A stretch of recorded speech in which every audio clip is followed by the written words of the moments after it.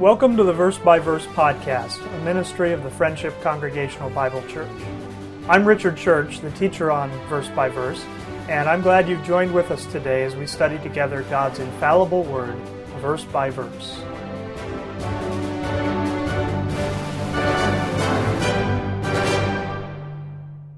Let's turn to Acts chapter 10.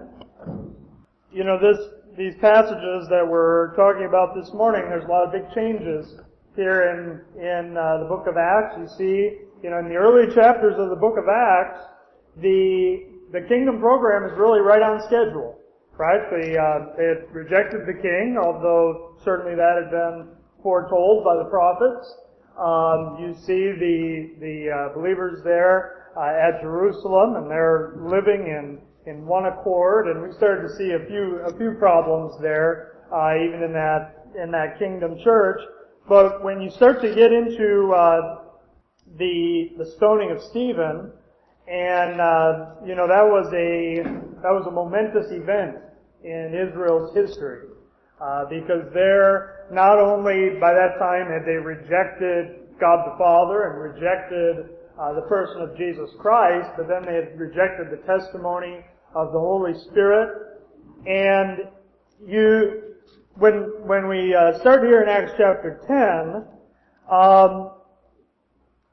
there's some things that begin to change. All of the program up to this point where we're at in Acts chapter 10, Christ didn't go to the Gentiles. He didn't forbid them when they came to Him. He didn't make it easy for them either. But they could come to Him, and in the early chapters of the book of Acts, there are, for instance, Gentile proselytes there on the day of Pentecost that it mentions. If Peter and the 12 had any contact with Gentiles there in those early chapters of the book of Acts, the contact that they have is those Gentiles coming to them. Here, God is telling Peter, go to this Gentile. Now, certainly Cornelius sends some people to come and get Peter, but normally the way it would work is if Cornelius wanted anything from them, he would have to come to Peter. But here now, Peter is going to go to him. And the reason is that between where you're at here in Matthew 15, or where you're at in those early chapters of the book of Acts, and where we are now in Acts chapter 10, something has changed, right? And what's happening here in Acts 10 is that God is letting Peter in on the fact that some changes have taken place, and really that there's even more changes yet to come, right? Because in Acts chapter 9, you see Saul of Tarsus, this blasphemer, this chief persecutor of the church, and he has an encounter with the Lord there, and he becomes a believer. And Saul of Tarsus, then the Lord tells Ananias that this Saul of Tarsus is going to bear his name before Gentiles and kings and the people of Israel. And the Lord puts Israel last in that order, not first, as it always had been. One last thing before we go back to Acts chapter 10. If you look at Acts chapter 1, because you might say, we looked at Matthew 10 there, where He tells them to go only to the house of Israel. What about after Christ's resurrection? Doesn't He tell them that they're going to go to the uttermost parts of the earth? Doesn't He tell them, go ye therefore and teach all nations, baptizing them in the name of the Father, Son, and Holy Ghost? And certainly He does, but you understand there's an order. There's a timetable. There's some things that take place before that's going to happen. And you see in Acts chapter 1 verse 8, it says, but ye shall receive power, after that the Holy Ghost is come upon you, and ye shall be witnesses unto me, both in Jerusalem, and in all Judea, and in Samaria, and unto the uttermost parts of the earth. But you see, that doesn't do away with what He had told them previously, which was they weren't going to get done with the cities of Israel until the Son of Man be come. In that kingdom program, will they get out to the uttermost parts of the earth eventually? Yes. Did they in the early chapters of the book of Acts? No, they did not. They were at Jerusalem. You get much farther into the book of Acts and you see they're still at Jerusalem and they're still speaking the word to none but the Jews only. Okay? And so when we skip ahead then to Acts chapter 10, if we didn't know what had taken place back in chapter 9, Acts chapter 10 would be a big surprise. It would, it would be kind of confusing what's going on there because it doesn't fit with the timetable. They haven't finished with Jerusalem and they haven't finished with Samaria and it's not time for them to go to the uttermost parts of the earth. And the Son of Man hasn't come yet. And yet, here God is sending Peter to go to a Gentile's house. Especially to go to a Gentile's house was something that an observant Jew, a law-keeping Jew, would not do. And here he sends him to go to Cornelius' house. So we come back to Acts chapter 10. Peter understands, the timing of the events here. He has the vision. He's wondering what the vision means, and all of a sudden there's some Gentiles at the door. Okay, now we know what the vision means, right? And so in verse 23, it says, Then he called them in and lodged them, and on the morrow Peter went away with them, and certain brethren from Joppa accompanied him. And the morrow after they entered into Caesarea, and Cornelius waited for them, and had called together his kinsmen and near friends. Now, Cornelius is turning this into a big event, right? I mean, he's got Peter coming to him, and, the angel told him to do this. He realizes this is important. He calls together as many people as he can get together to see what's going to happen here, what's going to take place. And verse 25, as Peter was coming in, Cornelius met him and fell down at his feet and worshipped him. Now this no doubt had to be kind of a spectacle for all of Cornelius's friends and family, because he's a centurion, right? I mean that's a pretty prominent position there in the Roman military. They're an occupying force in Palestine. As a centurion, that name centurion would indicate that he had 100 soldiers under his command. Okay, as a centurion. And so that's not, that wouldn't be, like the equivalent of maybe a general in the army, but that would be, a fairly good ranking officer as a centurion. And here, a member of this subjugated people comes in, right? Again, they're the occupying force there in Palestine. And Peter, one of the occupied people, comes in, and here the centurion is falling at his feet and even worshiping him. You see in verse 26, Peter rebukes him. Peter took him up, saying, Stand up, I myself also am a man. And as he talked with him, he went in and found many that were come together. And here you have Peter. He is going to preach to this group of people. And, as you read Peter's sermon here, it's very different from how we see these addresses early in the book of Acts on the day of Pentecost, in Acts chapter 3. It's almost, as you read what Peter says here, it's almost kind of like you get the idea like he doesn't really know what to say. I mean, he knew what to say on the day of Pentecost, right? He knew what the message was to be preached there. In Acts chapter 3, he knows what the message is to be preached there. He knows what his message is to Israel, but Peter just seems a little out of sorts here as he goes to Cornelius.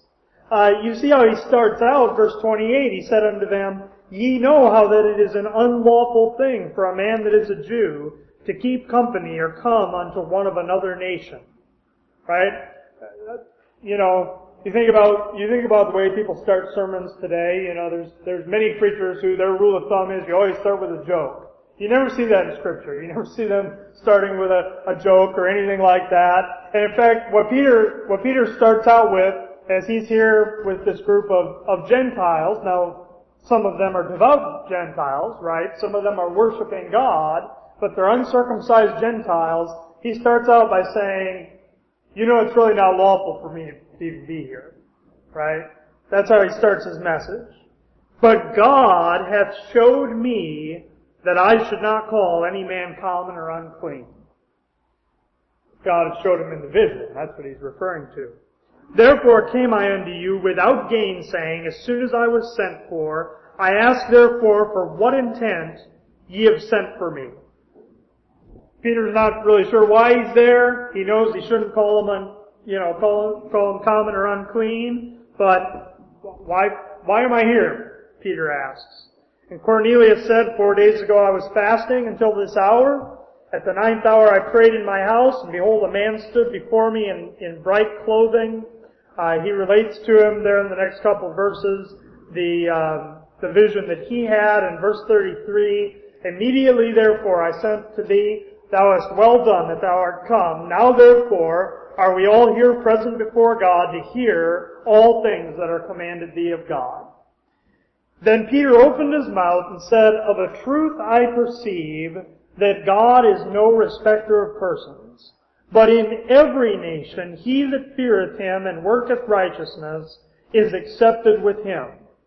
The word which God sent unto the children of Israel, preaching peace by Jesus Christ, he is Lord of all, that word, I say, ye know, which was published throughout all Judea, and began from Galilee after the baptism which John preached, how God anointed Jesus of Nazareth with the Holy Ghost and with power, who went about doing good and healing all that were oppressed of the devil, for God was with him. And we are witnesses of all things which he did, both in the land of the Jews and in Jerusalem, whom they slew and hanged on a tree. Him God raised up the 3rd day and showed him openly, not to all the people, but unto witnesses chosen before of God, even to us who did eat and drink with him after he rose from the dead. And he commanded us to preach unto the people and to testify that it is he which was ordained of God to be the judge of quick and dead, to give him give all the prophets witness that through his name whosoever believeth in him shall receive remission of sins. Okay? Now, one thing I want you to notice about Peter's message here is Peter is not preaching the grace message to these Gentiles. You notice what he said. He said, in every nation, verse 35, in every nation he that feareth him and worketh righteousness is accepted with him. This is not the same message even that you're going to see with Paul in Acts 13, for instance.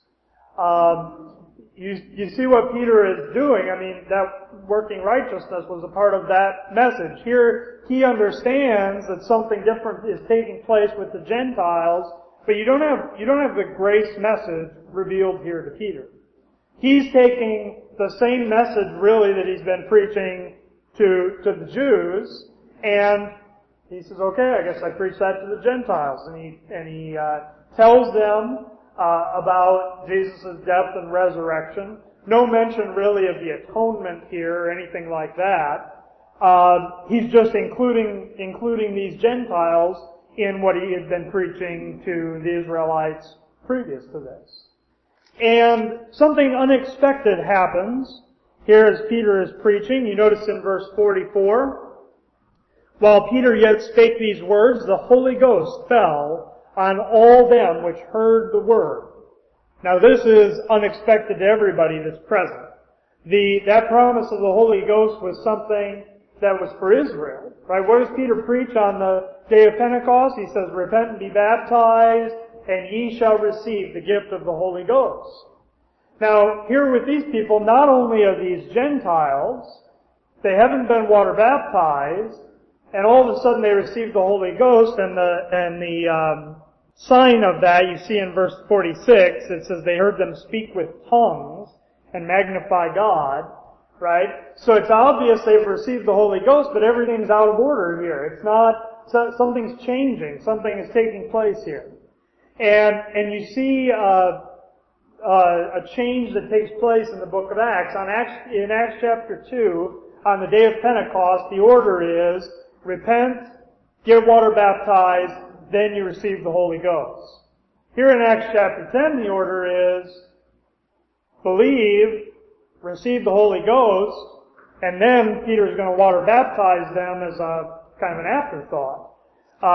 You see verse 45, when these Gentiles start to speak in tongues, it says, they of the circumcision which believed were astonished, as many as came with Peter, because that on the Gentiles also was poured out the gift of the Holy Ghost. I mean, God had told Israel that their young men would see visions. They would dream the dreams. The Holy Spirit would be poured out on Israel. What's going on with these Gentiles? They're astonished at it. They heard them speak with tongues and magnify God. Then answered Peter, can any man forbid water that these should not be baptized, which have received the Holy Ghost as well as we? The order before had been, repent, get water baptized, receive the Holy Ghost. Peter says, these Gentiles have received the Holy Ghost. I guess there can't be anything wrong with baptizing them in water, right? I mean, previously for Israel, that had to come before they got the Holy Ghost. So if these already have the Holy Ghost, Peter says, I guess nobody can forbid that they would be water baptized.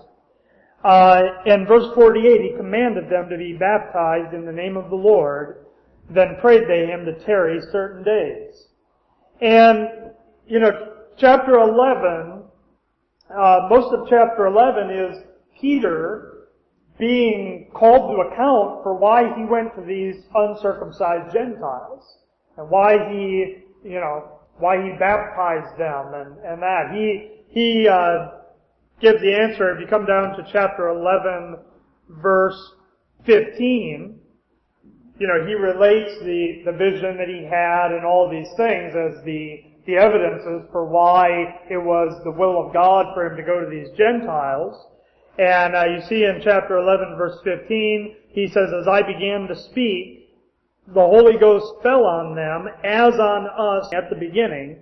Then remembered I the word of the Lord, how that he said, John indeed baptized with water, but ye shall be baptized with the Holy Ghost. For as much then as God gave them the like gift as he did unto us, who believed on the Lord Jesus Christ, what was I that I could withstand God? And when they heard these things, they held their peace and glorified God, saying, then hath God also to the Gentiles granted repentance unto life. Now they don't understand a lot of what's going on here, but you see they say apparently, all the evidence is that God has granted the Gentiles repentance unto life. But by the way, that's one of the ways that you can know, for instance, that all of these believers here at Jerusalem that are with Peter, they're surprised by what takes place. For somebody who points back to say Matthew 28, where Christ says, go ye therefore and teach all nations, baptizing them, and they say, you see, they were supposed to go out immediately to all nations. If that were the case, why is everybody so surprised here in Acts chapter 10 that they're going, here to a devout Gentile and baptizing him, and they received the Holy Ghost? Apparently everybody there thought something different is happening than what we expected, right? Because their understanding was they need to start with Israel, and they knew they hadn't finished that yet. One of the most revealing things maybe about these events here are not found in chapters 10 and 11, but I want you to skip ahead to Acts chapter 15. Because as the program goes on, you have, through the book of Acts, these two different groups of believers that sometimes came into conflict with one another. You have these kingdom believers. You have people like Peter and the 12 that are still around. You have, these many thousands of Jews at Jerusalem, and then they spread out to other places, who believed the kingdom message. They were members of that kingdom church. They were still keeping the law and doing the things associated with that. And then as you see the ministry of the Apostle Paul go forward, he's going out to Gentiles, and not even Gentiles like Cornelius, who are devout Gentiles, but he's going out to just heathen Gentiles who have no understanding of the law or anything. He's teaching to them the grace message. And he's teaching them you don't need to keep the law. Well, as these two groups of believers, both groups are Christians. They both believe on Christ. But as they come into contact with one another, sometimes there's some tension. Right? There's tension over things like circumcision. There's tension over things like eating meat sacrificed to idols or blood, which was not allowed under the law. And in Acts chapter 15, they have this big get together at Jerusalem, where Paul and some of his guys come and they get together with Peter and the 12 and the rest of them there, and they are going to kind of hash out what's going to be the relationship between these two groups of believers. And there's all kinds of dispute, and the main issue is circumcision. And Paul, of course, is telling these Gentiles they don't need to be circumcised. You have these circumcised people who, the same people who were upset with Peter for going to an uncircumcised Gentile. They're upset about this issue. You have people going out, Judaizers going out after Paul comes into a place and establishes a grace church. They come in and they say, it's great you're believers in Christ. Now let us show you this scripture that tells you need to be circumcised. Right? And so there's this conflict going on. And so they decide, we need to get together, we need to decide what's going to take place here. And so there's a lot of disputing at the beginning of this meeting. And in Acts chapter 15 verse 7, it says, when there had been much disputing, Peter rose up and said unto them, Men and brethren, ye know how that a good while ago God made choice among us that the Gentiles by my mouth should hear the word of the gospel and believe. Okay? So Peter says when he says God made choice among us, he's saying, among these kingdom apostles, he said God chose me to go to this Gentile. He's referring back to what happened at Cornelius' house. Okay? And in verse 8 it says, And God, which knoweth the hearts, bare them witness, giving them the Holy Ghost, even as He did unto us. Again, that was the sign to Peter of what was going on there, was that they received the Holy Ghost. Now I want you to notice verse 9, and he says, And God put no difference between us and them, purifying their hearts by faith. Now, when the Apostle Paul is describing, for instance, in Ephesians chapter 2, when he's describing the dispensational change that took place and the difference between Jew and Gentile before the dispensation of grace in comparison with during the dispensation of grace, what Paul gives as the identifying marker of the dispensation of grace is that there's no difference between Jew and Gentile. Right? What does Peter say he learned at Cornelius' household? He said he learned there was no difference between Jew and Gentile. That tells you something about where the dispensation of grace began. Because if Peter understands in Acts 10 that the identifying characteristic of the dispensation of grace is in place, that there's no difference between Jew and Gentile, that tells you the dispensation of grace began somewhere prior to Acts chapter 10. Right? And what it points to is that with the conversion of Saul of Tarsus in Acts 9, that's really where the dispensational change takes place. And so Peter says that already in Acts 10, there's no difference between Jew and Gentile. God put no difference between us and them, purifying their hearts by faith. Verse 10, Now therefore, why tempt ye God to put a yoke upon the neck of the disciples, which neither our fathers nor we were able to bear? And I want you to notice verse 11. He says, But we believe that through the grace of the Lord Jesus Christ we shall be saved, even as they. I found that wording fascinating there in verse 11.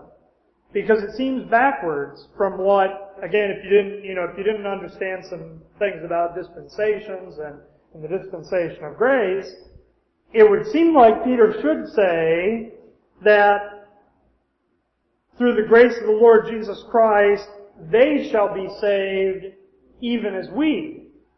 Right? I mean, if what takes place here in the book of Acts is just that the Gentiles are added into Peter's program, that's what he should have said. That's not what he said. Because Peter here not only recognizes that Gentiles are included in what God is doing, he recognizes here that God is doing something with the Gentiles that now Israel has to go and have a part in what God's doing with the Gentiles. It's not just that God has brought the Gentiles into what He's doing with Israel, but He's doing something different over there, and now Israelites need to go and be saved like Gentiles. That's a fascinating thing, just that, that little bit of wording there.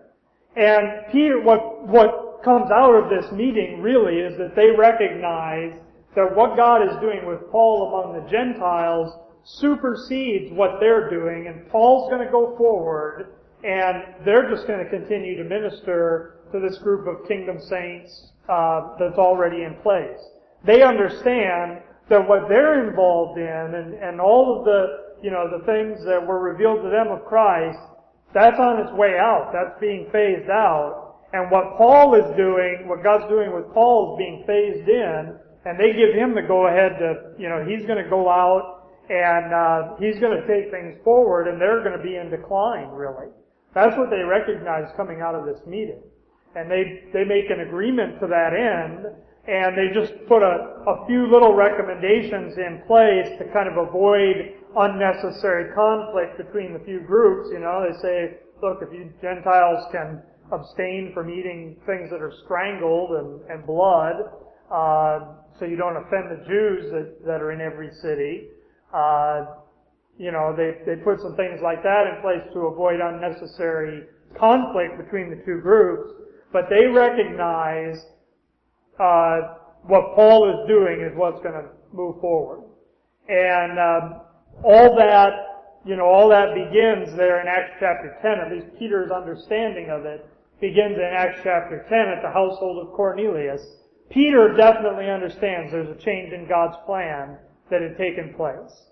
And there's a change in the relationship between Jew and Gentile, and that what God is doing from there forward has to do with the Gentiles, and whereas before the Gentiles had to come through Israel, now Israel needs to be saved by the grace of the Lord, even as the Gentiles.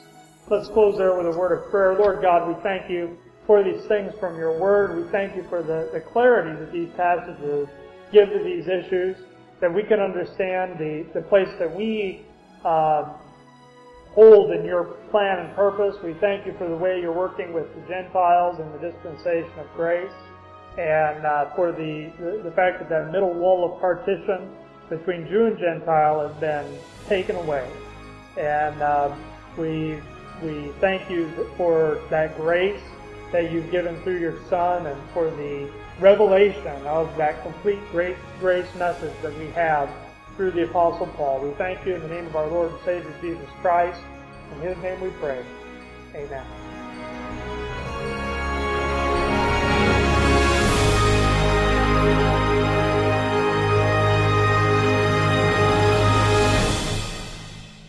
Hi, I'm Richard Church, the teacher here on Verse by Verse.